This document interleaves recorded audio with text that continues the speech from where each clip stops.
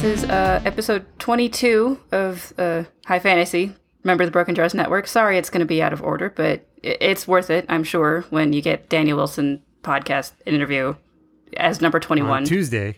Yeah, on August 1st, when the book actually gets to come out, and yet maybe don't read or listen to the podcast until you've read the book, because we spoiled there's definitely a some lot. spoilers in there, but yeah.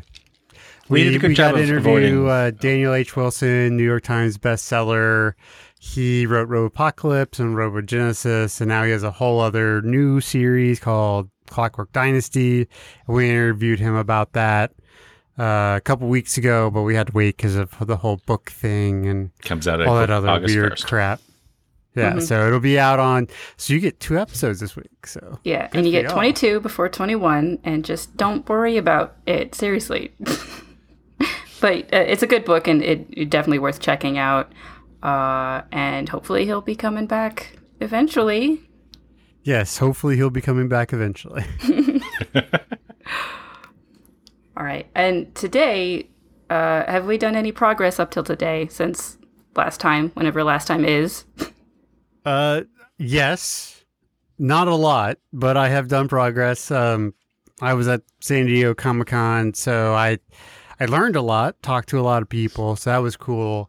And I've started writing a new scene in Andromeda's Love that deals with space whales.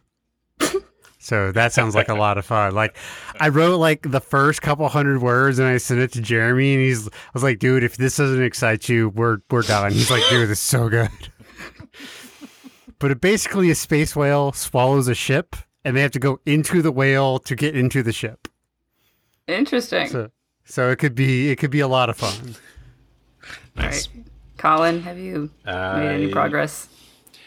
So since I get bored at work, I feel like I finally... Like, I already knew who the characters were in the story that I was plotting, and have written them out on that I'm starting over with. But now my main character is like this clear-cut character with his own motivations, so I finally know who he is, so I started writing his introduction today, so I got about 1,000 words done. Ooh. Nice. It's Well, nice I when the also started character is rewriting his own. Corlex again, so this is rewrite number 4. I did some work, I think, last week, and it was more like the kind of building out the plot more. So I have the general outline, but not any of the specific scenes. And then I got distracted by some books, and I've been reading a lot this past week, so not as much Nice. work. Hey, So- reading is a part of the writer's workload. It is. So this is just, I don't remember their names, but I went to this panel on Sunday. It was talking about basically how do you take your idea from an idea to like movies and books and all this other stuff. And 2 of the speakers there is a set of twins who are now 22 who have had their own panel at Comic-Con for 10 years.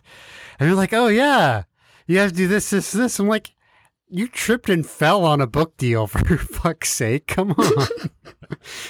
It doesn't hurt that now you're 22 and hot. So Yeah. like they're like, yeah, we're getting really popular now. And I'm like, I wonder why. But but yeah, I was like, I have a hard time taking those people seriously. It's like they got their first book deal in 4th grade. Just like, oh God. Well, anyone who tells you how to do it is probably wrong. Right. Well, yeah, obviously. But I mean, we're there right, is... though. If we tell you how to do it, we're right, because we're the right ones. Our unsuccessful We have attempts. suggestions that may or may Well, not help I mean, you. When you listen to the interview with Daniel Wilson, he basically tripped and fell over a movie deal before his book was done. And then and then he we had had 3 TJ movie from deals. It's, Right, and then TJ from Jollyfish is like, yeah, you can't do that ever. So it's like, it just kind of, you got to get so fucking lucky to get a book done, like from a big publisher. That's just what I've learned. This is why when I say, like, I think Chelsea Clinton was in a town nearby promoting her new children's book. And oh my God, these... She's got the name, you know? I know, it's just like the people who... The nobodies. I mean, who there's going to have be some woke get as lucky. fuck 7-year-olds, you know? Yeah, when someone with the name with Clinton in it has a book deal, it's like, oh my god, they had such a big advance. It's so successful. Irrationally angry when famous people put out children's books. Well, right. if it wasn't a political children's book, I might be able to get behind it. Like, if it was a true, like, sort of like fantasy, like, No, hey, it was this a is how to political treat your children's friends book. kind of book, It was, then I'd be okay It was with called it. But She if they're- Persisted. oh, Oh, fuck, Jesus God Christ. damn it. Fuck that noise. No wonder that was everywhere on the internet. I had no idea why that started, but okay. Well, the topic for today is we're going to talk about some soft and hard things, but get your mind out of the gutter because it's about science fiction. When I was writing the Trello code, I was like, wow, this just sounds super fucking dirty. It does. So, hard science fiction versus soft science fiction is generally Is there hard whether sex for soft sex too in books? we could talk about Kinda, that. yeah. I mean, yeah, soft and hardcore porn, it's sort of the same idea. Romance versus erotica, right? Sanderson versus Martin. Sanderson versus anyone, I guess. Fair enough. Oh, he does not like any form of suggestible anything. But his books do super well, so, I mean... Yeah. You know, it's sort of that. Do you ever want to go blue because then you're segmenting yourself away from a certain audience? Yeah. And I get that more people are willing to read books that don't have sex in it than people who are willing to read books that will have sex in it. But at some points, he just gets silly. Well, but even I'm just talking like language or other things. Like Yeah. I like to put it as movies. Like, you know, is it a PG-13 or is it an R? Because the audience for a PG-13 is much bigger than an R. But the big difference could just be whether they had one fucks or two. Right. I mean, yeah, there's the technical reasons in movies, but in general, there is PG-13 and there is R, and there's a big gap in between, especially now. But that's kind of thinking of the audience is a good way to think of the science fiction thing, is because in my point of view, like there's hard science of like whether they're going to describe every little detail and it's really technical of how and why a fiction thing works versus the soft science where they really can hand wave it away. It's like, it's future, it's space, it's aliens, just have the fun. It's Star Trek. Right. Mm-hmm. Yeah. The biggest, probably the best example of true like soft sci-fi or soft science is Star Trek: The Next Generation. There's so much. I mean, there's so much in there that is just, oh, it just works, like the anti-gravity machines or the gravity generators or whatever. You know, it just, they don't explain. They just say it's there, right? Yeah. And that's a really good example of soft science. And Where the audience for both of these is going to be a lot smaller for hard science fiction because you have to actually be technical or willing to think about the technical details to get it. Versus the soft science fiction, it's much more easy to pick up. So that's going to be the things that are, in large part, much more popular because more of the population can get it. right, and you know, hard sci-fi can be very dry. If you read like Contact, I'm trying to think of other like hard sci-fi I've read. I mean, it can be kind of like getting through a textbook. Or even, you know, we were talking about Daniel Wilson, you know, all of his books are hard sci-fi. Like his science fiction is very rooted in his knowledge of robotics. I'll actually dispute that with you because his books are easy to read. He doesn't actually go into the technical details of like how the AI works. Okay. Oh, that could be a quabbling point about what constitutes hard versus soft. Because he doesn't hand wave anything either. Kind of. At least, well, I'm not talking about Clockwork Dynasty because there's definitely some soft. That's a soft sci-fi. No, but I'm talking about Robopocalypse, which I have them now, but haven't read them yet. In Robopocalypse, the AI that starts to take over everything, he never explains how it came to be. That's he true. just like That's true. It's just like, no, this is there, and once it's there, this is what's going to happen afterwards. And he does explain some things of how it would have to work mechanically with how the robots can function.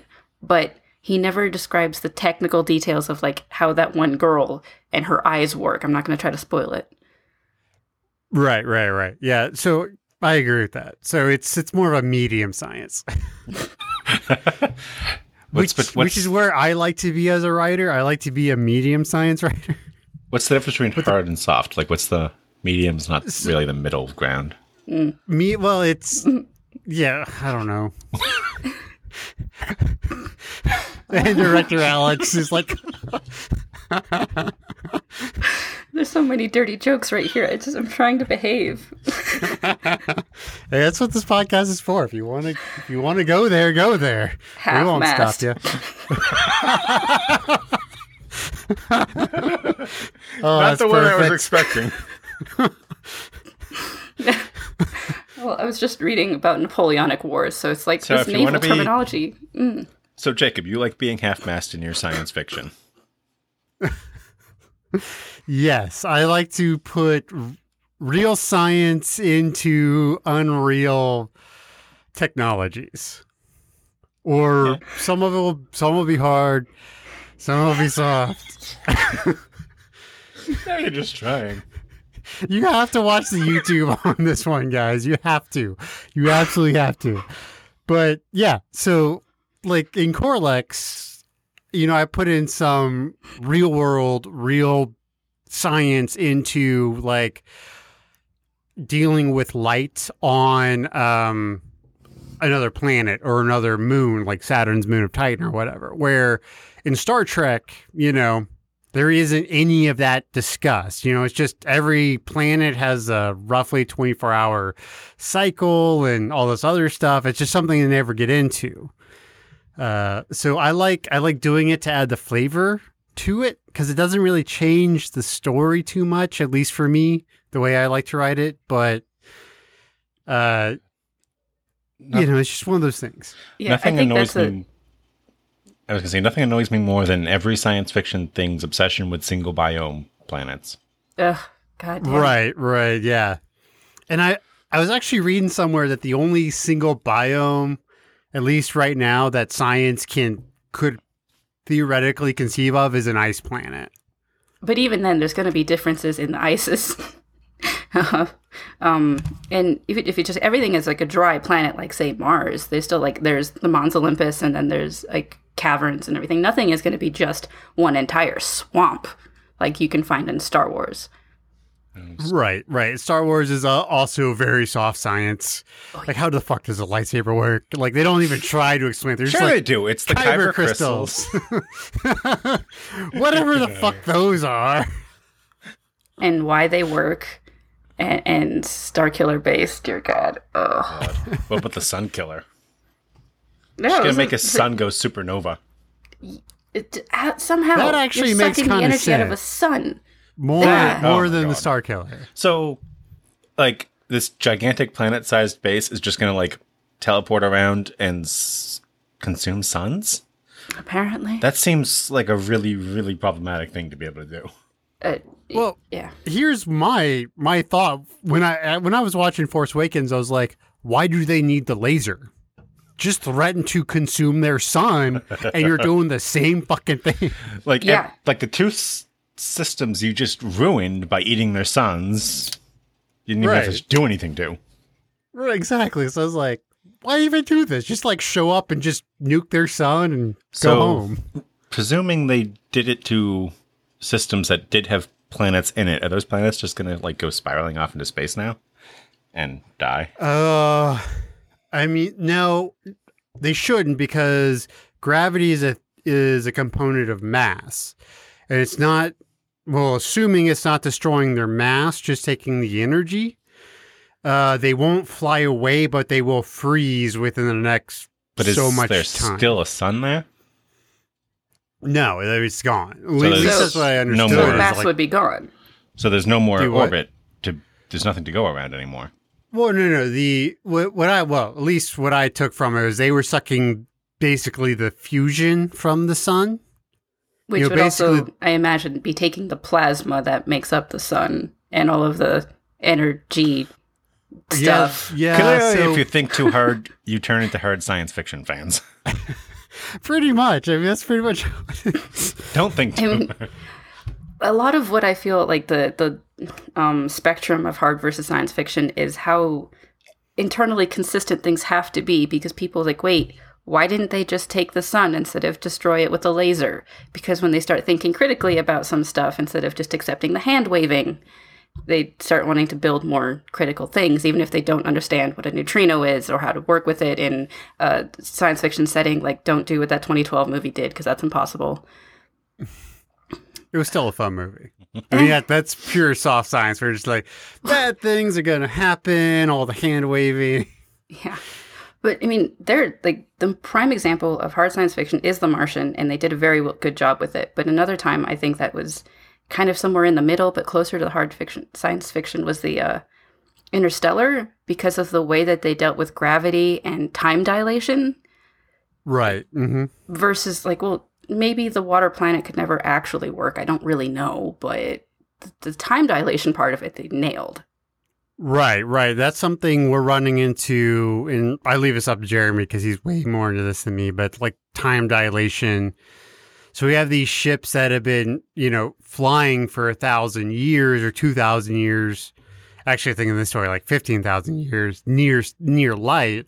So time for them has passed way different than the time for the normal people. And so we have this entire sub thing of people whose job it is to pull these giant colony ships out of orbit, or not out of orbit, out of, near light speed down to basically zero. So we've been trying to figure out how to do that. Like hand waving is just so much easier. Yeah. But I feel as though audiences want the explanation. I mean, I do. I don't like it when something like has vampires in it and like they can't have garlic, but why? What is it about garlic that's terrible? Right. I blame sunlight? Butcher for the most part. You blame Butcher for your insistence on needing explanations, or on everyone? Well, no, for me. Well, okay. I mean, I always liked it, but I didn't need it until I read Dresden. Because he does, I mean, even though, yeah, it's magic and all that other stuff, there's a lot of hard science in this fantasy world. Dresden always talks about how he's got to move all this mass, or there's that scene where they're playing D&D and he gets pissy with him because a fireball couldn't do that, and so those kind of touches are nice because he's like, no, this can't happen because of X, Y, and Z. And you're like, oh, well, that explains a lot. Yeah, and it can get really weird if you're trying to hand wave things to the point of that you're defying physics in some way. Like, to stick with a fire example, if you have fire in a closed enclosure, it's not getting enough oxygen to burn, it's going to go out. But, if they want it to keep going, you have to explain how. And if you're it's magic. Okay, fine. As long as you then try to explain how the magic can work when it's got a system. Yeah. Another good example I saw or ran across, especially while researching Corlex, was the fact that there's so much science about so many things. All right, so what I did go with was microsuns. There is scientific explanations and theories that we can develop microsuns for like Mars to give it its own little light source that rotates a whole bit.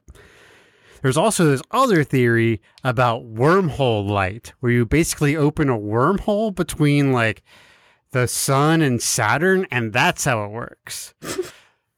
So I thought about that one. I did think about that one, but I was like, that's a little too far-fetched. But there is scientific underpinning for it. Like, the theory is there for it. So I'm just like, you might have this idea and like, I want to make this kind of a hard science story. You go and look, and there's 15 different theories about how this one thing might happen. So you have all sorts of crap to work with. But I would say that Corlex is more of the soft science fiction because, as you said earlier, the various sciences doesn't actually affect your story.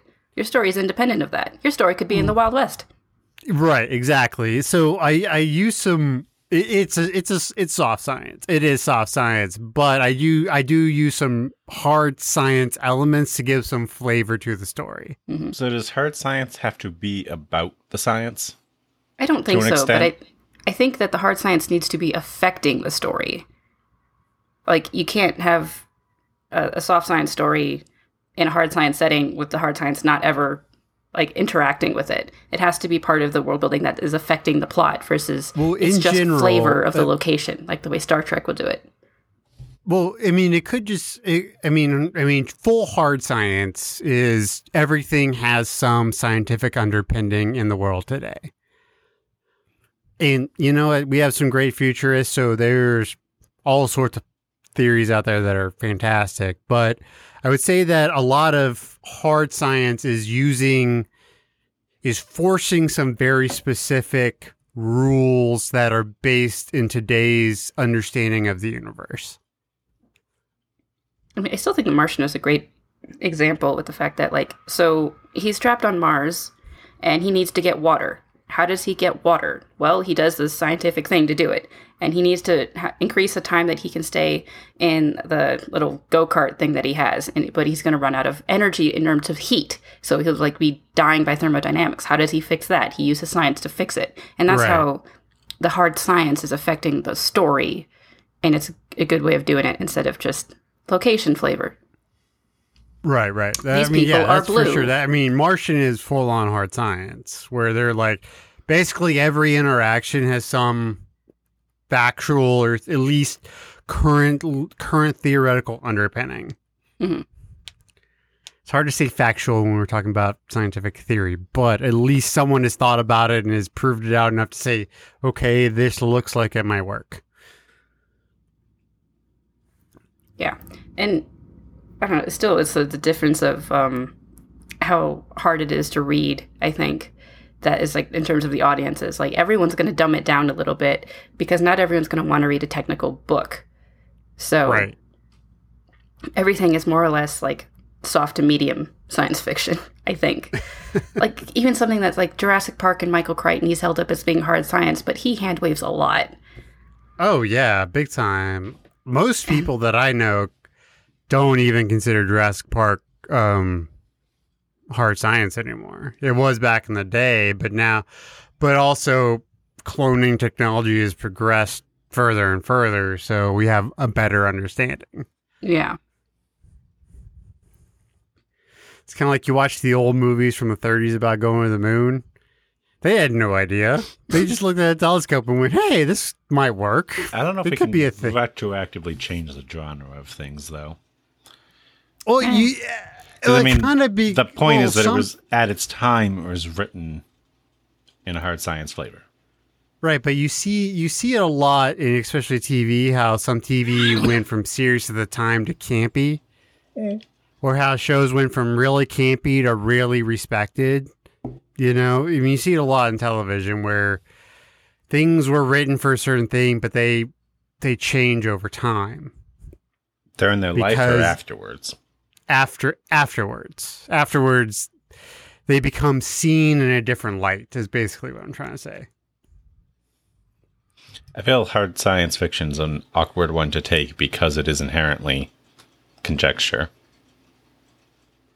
Yeah, To at an some point extent. you have to explain how the space travel is working, how you've got guns that shoot lasers. And, like, if you're trying to be hard science fiction, it doesn't change if the future proves you wrong.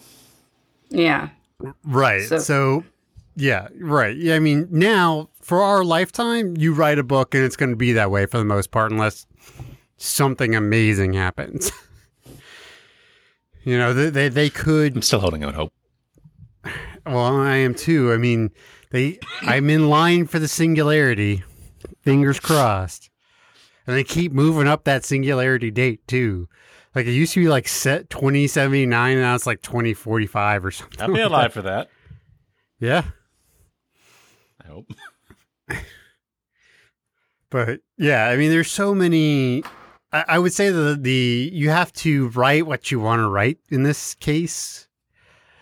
And so what I like I was saying, what I like to do is I like to take an idea that isn't maybe completely proven out and throw things around it. like nanobots. Like, there's a lot of theory, and we're getting closer and closer to nanites, but we're not there yet. So it's not science fact yet. It's still science fiction.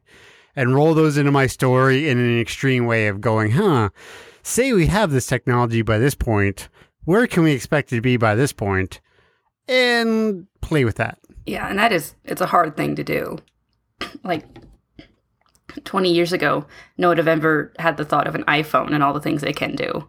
But it has affected so much of every day-to-day life. Well, and that's another, so this is a question that I like to ask myself, and y'all should ask yourselves as well, is do you expect technology to progress at the same speed throughout? Because one of the big things about especially Star Trek is that all technology kind of kept pace with each other. But if you look at human history, certain things progress really fast while others are slowly progressing. Mm-hmm. So one thing I haven't really done a story with it. I've done some short stories kind of stuff with is the idea that one thing progressed incredibly fast while nothing else did. Yeah. So take the idea that we can go into space and just say, okay, in 20 years, we can now travel at the speed of light, but we still have the technology we essentially have today. Makes for a very interesting story. I mean, our communication system is rapidly outpacing a lot of things right now. Exactly. Yeah. I mean, the best place to look is the iPhone smartphones is because so many people have them. It's an arms race to be the best. So that those technology are progressing where, I mean, for fuck's sake, there's still some industrial drills that are using Fortran. Like, I kid you not, when I was working at a steel manufacturer in Oklahoma, all of our lathes still use Fortran. Like a programming language designed in the 50s. And you look at a lot of science fiction written 20, 30 years ago, and their idea of these super high-tech gadgets were like these simple voice communication devices that did nothing else. Yeah, I like watching the original Alien and seeing the really big, clunky computers that they had, that they were like, this is futuristic, but this is a giant computer that has really simplistic communications. Tablets are really incredible things, aren't they? Was anything sufficiently advanced is... How's the saying go? Anything sufficiently advanced... is perceived any as technology magic. that is sufficiently advanced is indistinguishable from magic, I think. Which is, right. Is it Clarke's third law, I think? But in Alien, you have like the giant clunky computers in a spaceship that's like out in who knows where space, and Bishop the android. It's an interesting amount of contrast there. Right. And so, yeah, I think what I like to do the most is the paradigm of one thing progressing faster than the other, or bringing in something super old into a very futuristic world and seeing what happens. I mean, doesn't that pretty much kickstart a lot of your, not you, but just plot ideas in the first place is what would happen if we suddenly discovered such and such? Right, but most people... at least in the readings and TV and movies I've seen, is most people sort of expect everything to progress at the same speed. Which is weird considering how fast computers have progressed, while medicine, while progressing faster than before, is still slowing down compared to computers.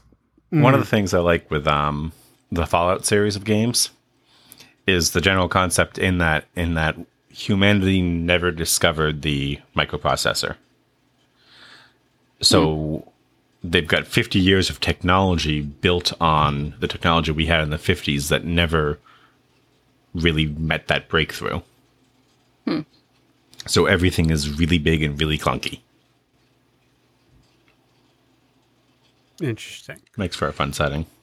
Yeah, I mean, and so it's just, and that's where especially hard science comes in, where you can say, okay, this entire setting is true, except for this one little detail that we're going to flip.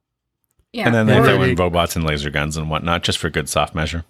I mean, Yeah. But it's a very Philip K. Dick aesthetic where he says, okay, we're going to take the world as we know it and flip one thing and see what happens.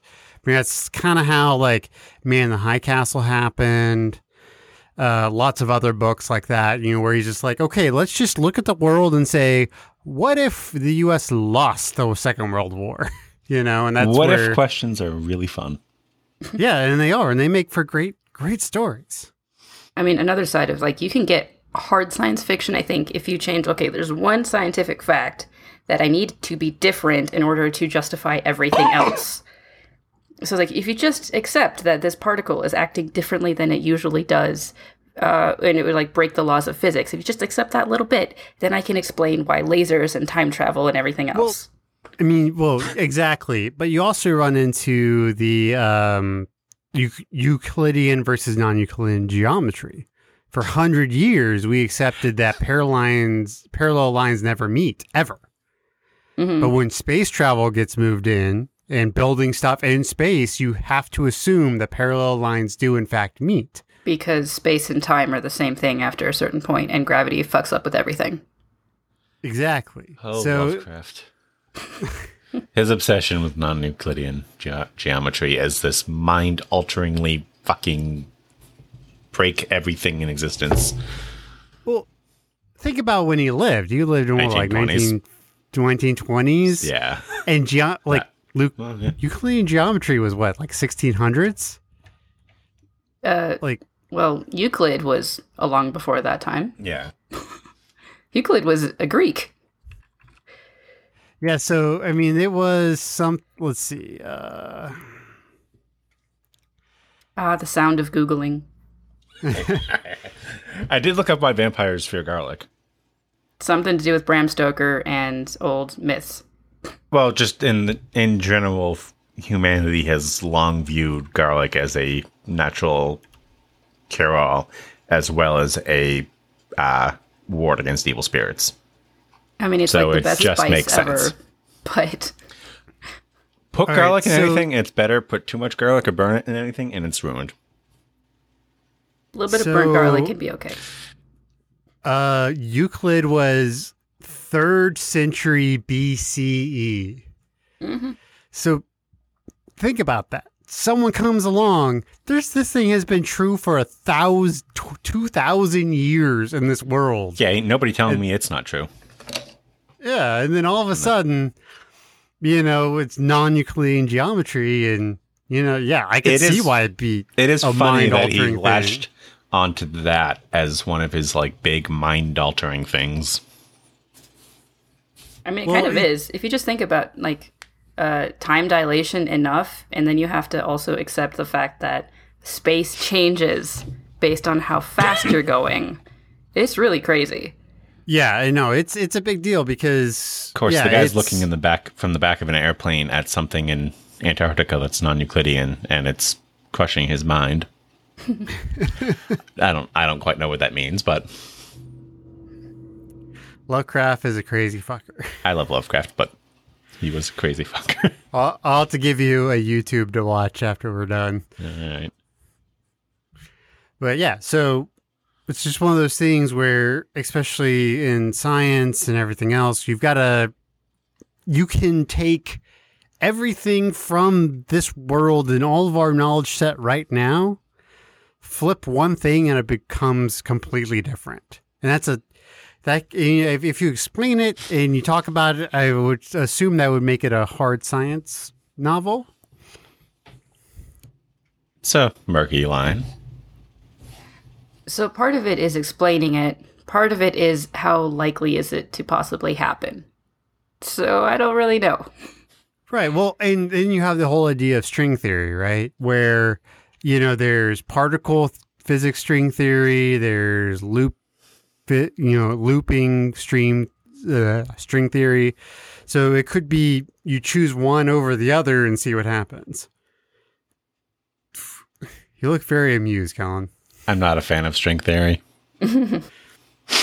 I have a very I have an idea about string theory that I think will be proved true at some point. I believe that the universe is always trying to balance itself, and that that string theory will eventually be an equation that's about 10 to 15 characters long.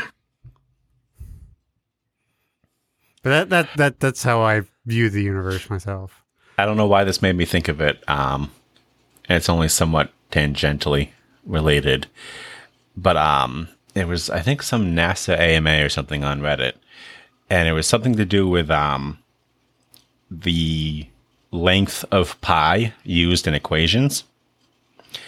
And I think NASA uses 15 digits as their length, and they don't go beyond that.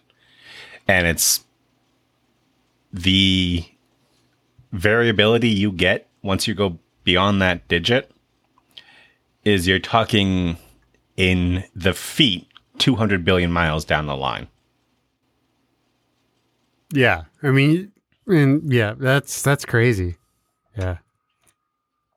It's how precise do you want to be is really, and it's like sometimes you don't actually need to be more precise. That's very true. Sometimes you just don't need to be that way. I don't know. That wasn't really related, but it is science. It was a fun fact. Or another idea you can think of is that if you want to have a very soft science thing, do what Ready Player One did and put it inside a virtual world where physics don't matter.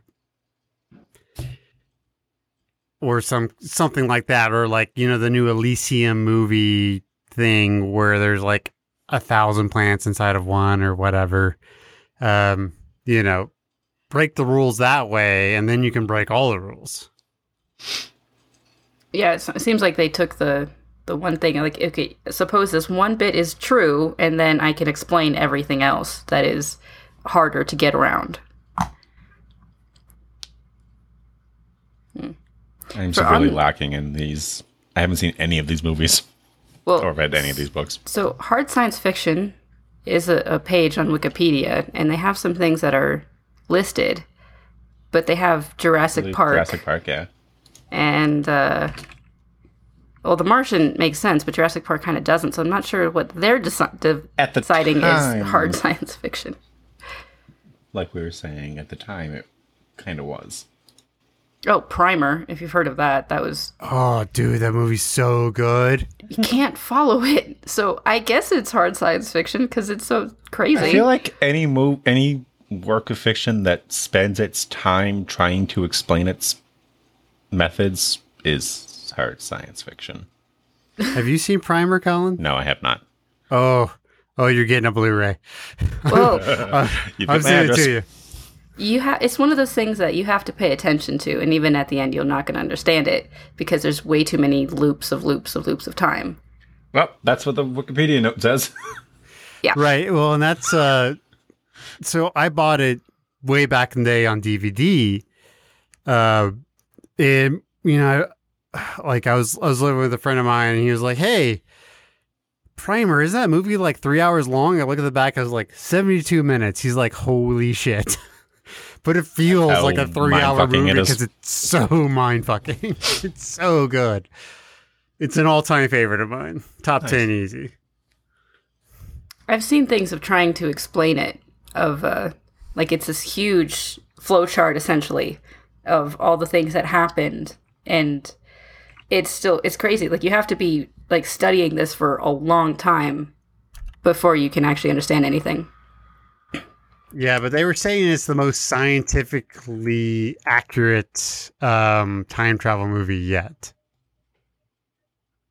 So, and it's been out for 13 years. I don't think anyone... And even then, they just said, like, hey, this crazy thing happened. They didn't explain how that works. It happened, okay?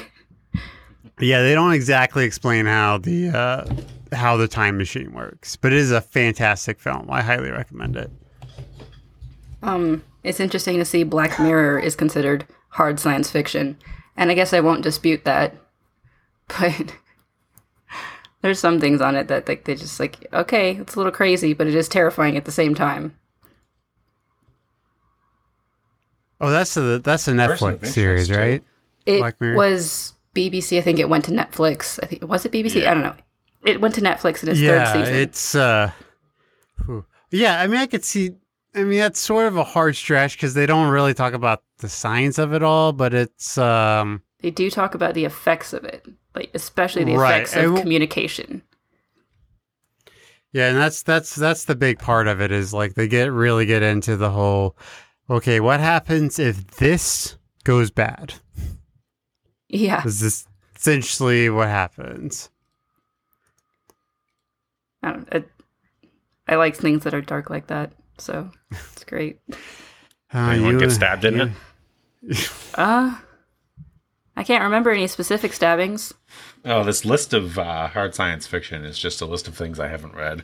Well, a lot of like the films of hard science fiction is Even the think, films just I haven't seen. I think they're just popular science fiction movies, though. Like I don't know how accurate Gravity was because I feel didn't like see it, but I don't think it was very they're accurate. movies that take an effort to explain themselves more than be realistic. So, are you saying that explaining it to the viewer is a line of hard science fiction instead of realism? Yes. Realism doesn't matter? Not that realism doesn't matter, but it's more of a sense of awareness than anything. Can you explain that more?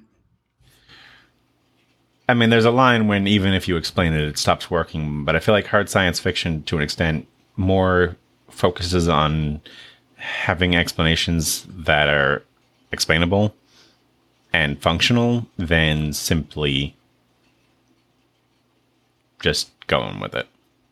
But realism, if it's realistic, then it should have explanations, right? Well, yes. Realism, So- by definition, would fit in that. Okay, But so even science fiction that takes some unexplainable methods but creates a justification for it. okay, I think I get it now.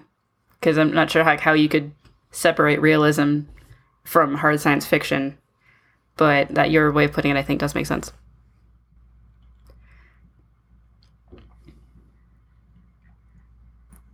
And I feel like even if you take the entirety of some things like Star Wars and Star Trek expanded universes, if you give enough time to fiction writers, they will eventually justify everything in universe. Even while Eventually, hand waving yes. everything else, like kyber crystals and however they work. Well, yes. Lightsabers, how the fuck does that work? Well, And let me then- explain it. Kyber crystals. And then they'll just Like, get a deal with Disney and throw out everything else. Don't you take my childhood away from me. But I don't All right, feel like so- realism is the hard line for hard science fiction. Okay, so what do you think about the like pros and cons of either you sprinkling in science fiction, like hard sci-fi, or actually just writing the full sci-fi? Because one pro for writing the full sci-fi is it helps fill out that word count. And if you struggle at word count like I struggle, it's really nice. It really goes on what you're trying to write for. Yeah. Like, I don't know. I try to keep things accurate with my sci-fi military thing, but a lot of my way of doing that is by not explaining some parts because I'm expecting the reader to already understand it. That makes sense. Okay. Which, I mean, that's kind of like the audience I'm going for is more of the technical So mind. how do you explain the hover ships? Or you're just like hover ship? I'm working on that. I don't know if I have hover ships yet or if I just have like really, really fast ones. I don't. I'm Do you just working have, on it. do you have aerial lift supersonic planes? Because that'd be the easiest way to do it. I mean, we have F-35s and they can hover, right? I could just do the same shit if I wanted to. Right, but they can't go supersonic, right? No, but we do have other ships that we can, and if it's like 50 years in the future, maybe they collided and to made a nice, happy love child. Right, well, that's what I was asking. Is like, are you just going to make like... I'm not sure yet. I wanted it to be something that was like a new form of energy, but I don't know how the hell I can explain that. So at the Just moment, call it unobtainium. just the standard industry, like it's magical. Just shut up and enjoy it for hard fiction. But with like the military thing, I'm not explaining anything about that because I'm expecting people to know it. Right. Yeah. But like you're talking about unobtainium. Like I watched Avatar for the first time over Have last never seen Christmas. And I was like, how did this movie make so much fucking money? It's goddamn terrible. I mean, it's fucking terrible. Because the Should I unobtainium watch it? actually isn't the point of anything. That's just like Why it's did they reasons. call it that? Because Look, it's I standard don't even industry. care about that. I know that it's It's Dances with Smurfs. South Park did it better. It was not a good movie. That's the hard part about it. It just wasn't a good movie. It wasn't entertaining. The only thing I had going for it was super fucking pretty. It was very But- pretty. It's not like at least Titanic was entertaining. Yeah, but there's going to be like 5 more of them. You know that, right? I know. I don't know how. Titanic was a But- fantastic movie. Oh yeah, we actually just watched that recently. I was watching parts of it. I think it was on TV. One of those movies that I really don't have the time commitment for, but I enjoy every part of it I watch. Yeah, we were like sitting like, what do we want to watch? It was like super cheap on Vudu, and I was just like, I've never seen all that movie. My wife's like, oh, now you are. I think that was the only movie I've ever owned on VHS that was 2 tapes. Oh yeah, it's a Braveheart big- was 2 tapes. Thank you for jogging Really? that memory. Braveheart was? I love Braveheart. Braveheart. I love all was of Mel 3 Gibson's hours. movies, really. Though I've Never seen not Braveheart. seen a lot of them. I was just watching The Patriot the other day. That's a movie that takes a lot of historical leeway. It just kicks Whoa. shit right in the balls. Supposedly, Braveheart is See- also one of the most terrible things of historical accuracy in any fashion, but it's Hey. still a fun movie. Do you now know slightly more about Scottish history than you did before? And I'm pretty sure I just did history. But now you know William Wallace did exist. He And that's- existed. The princess yeah, that's- existed, but she was Hey. like 9 when he died.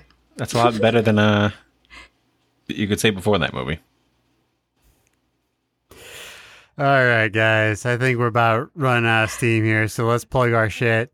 You can find me at @JacobIngles on Twitter. You can find us on Patreon, patreon.com/brokenjars. brokenjars.xyz. Is there anything else I really need to plug? I'm trying to remember. All the other podcasts that we do. Oh yes, we have Grey Scott, which involves me. We're talking about The Office. What season We are you on? have the Dresden Files, which involves director Alex, who talking about the Dresden Files. Obviously, we He's still have The waiting for Long these Haul. dogs. If you want to talk about parenting and gaming, both board game and video game, that kind of stuff. We have Dangerous to Go Alone, which is our nerd culture podcast. And I don't think I'm missing any of them. I don't think so. I think you've gotten all the good parts. Yeah. All right. So, check us out. Check out our friends. Check out our sponsor, Zencaster. It's one reason we sound this good. And don't They're forget great. to- Put in Broken Jars, all caps, to get 20% off your first order at Zencaster. So, yeah. Also, we have a Patreon, and we'll give you stuff if you give us money. I've already plugged the Patreon. Oh, okay. And don't forget But to yeah. check us out on Tuesday for a second episode this week. Right. Yes, please check us out. Daniel H. Wilson. Not too often you get a very extremely candid interview with a New York Times bestselling author. Like he Also- wasn't holding back at all that episode. He was like, yeah, fuck that shit and fuck that shit. So like he wasn't trying to like be political or whatever. So yeah. There were some funny moments in that, and some sound bites that were really nice. One of which I had to edit out. But read the book before you listen, because we'll spoil it. Not too bad though. We Only we touch on some themes and some moments, but we don't spoil the ending or anything like that. Right. Well, thanks for coming out. This has been High Fantasy for June 30th, or not June, July. God, I'm so far off. July 30th, 2017. Bye, guys. Goodbye.